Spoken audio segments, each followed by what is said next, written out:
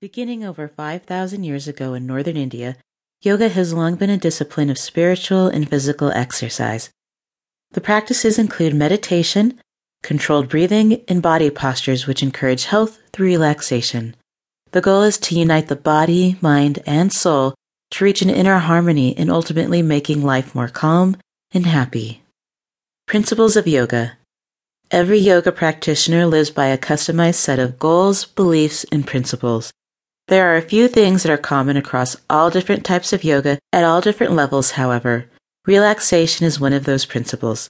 Unlike other types of exercise, there is no high-impact jumping, running, or lifting. You'll need to focus on getting your body, mind, and spirit to relax. Easing your muscles into a state of rest instead of tension takes work. You'll learn how to train your body to relax and remain pliable. Another principle is proper breathing.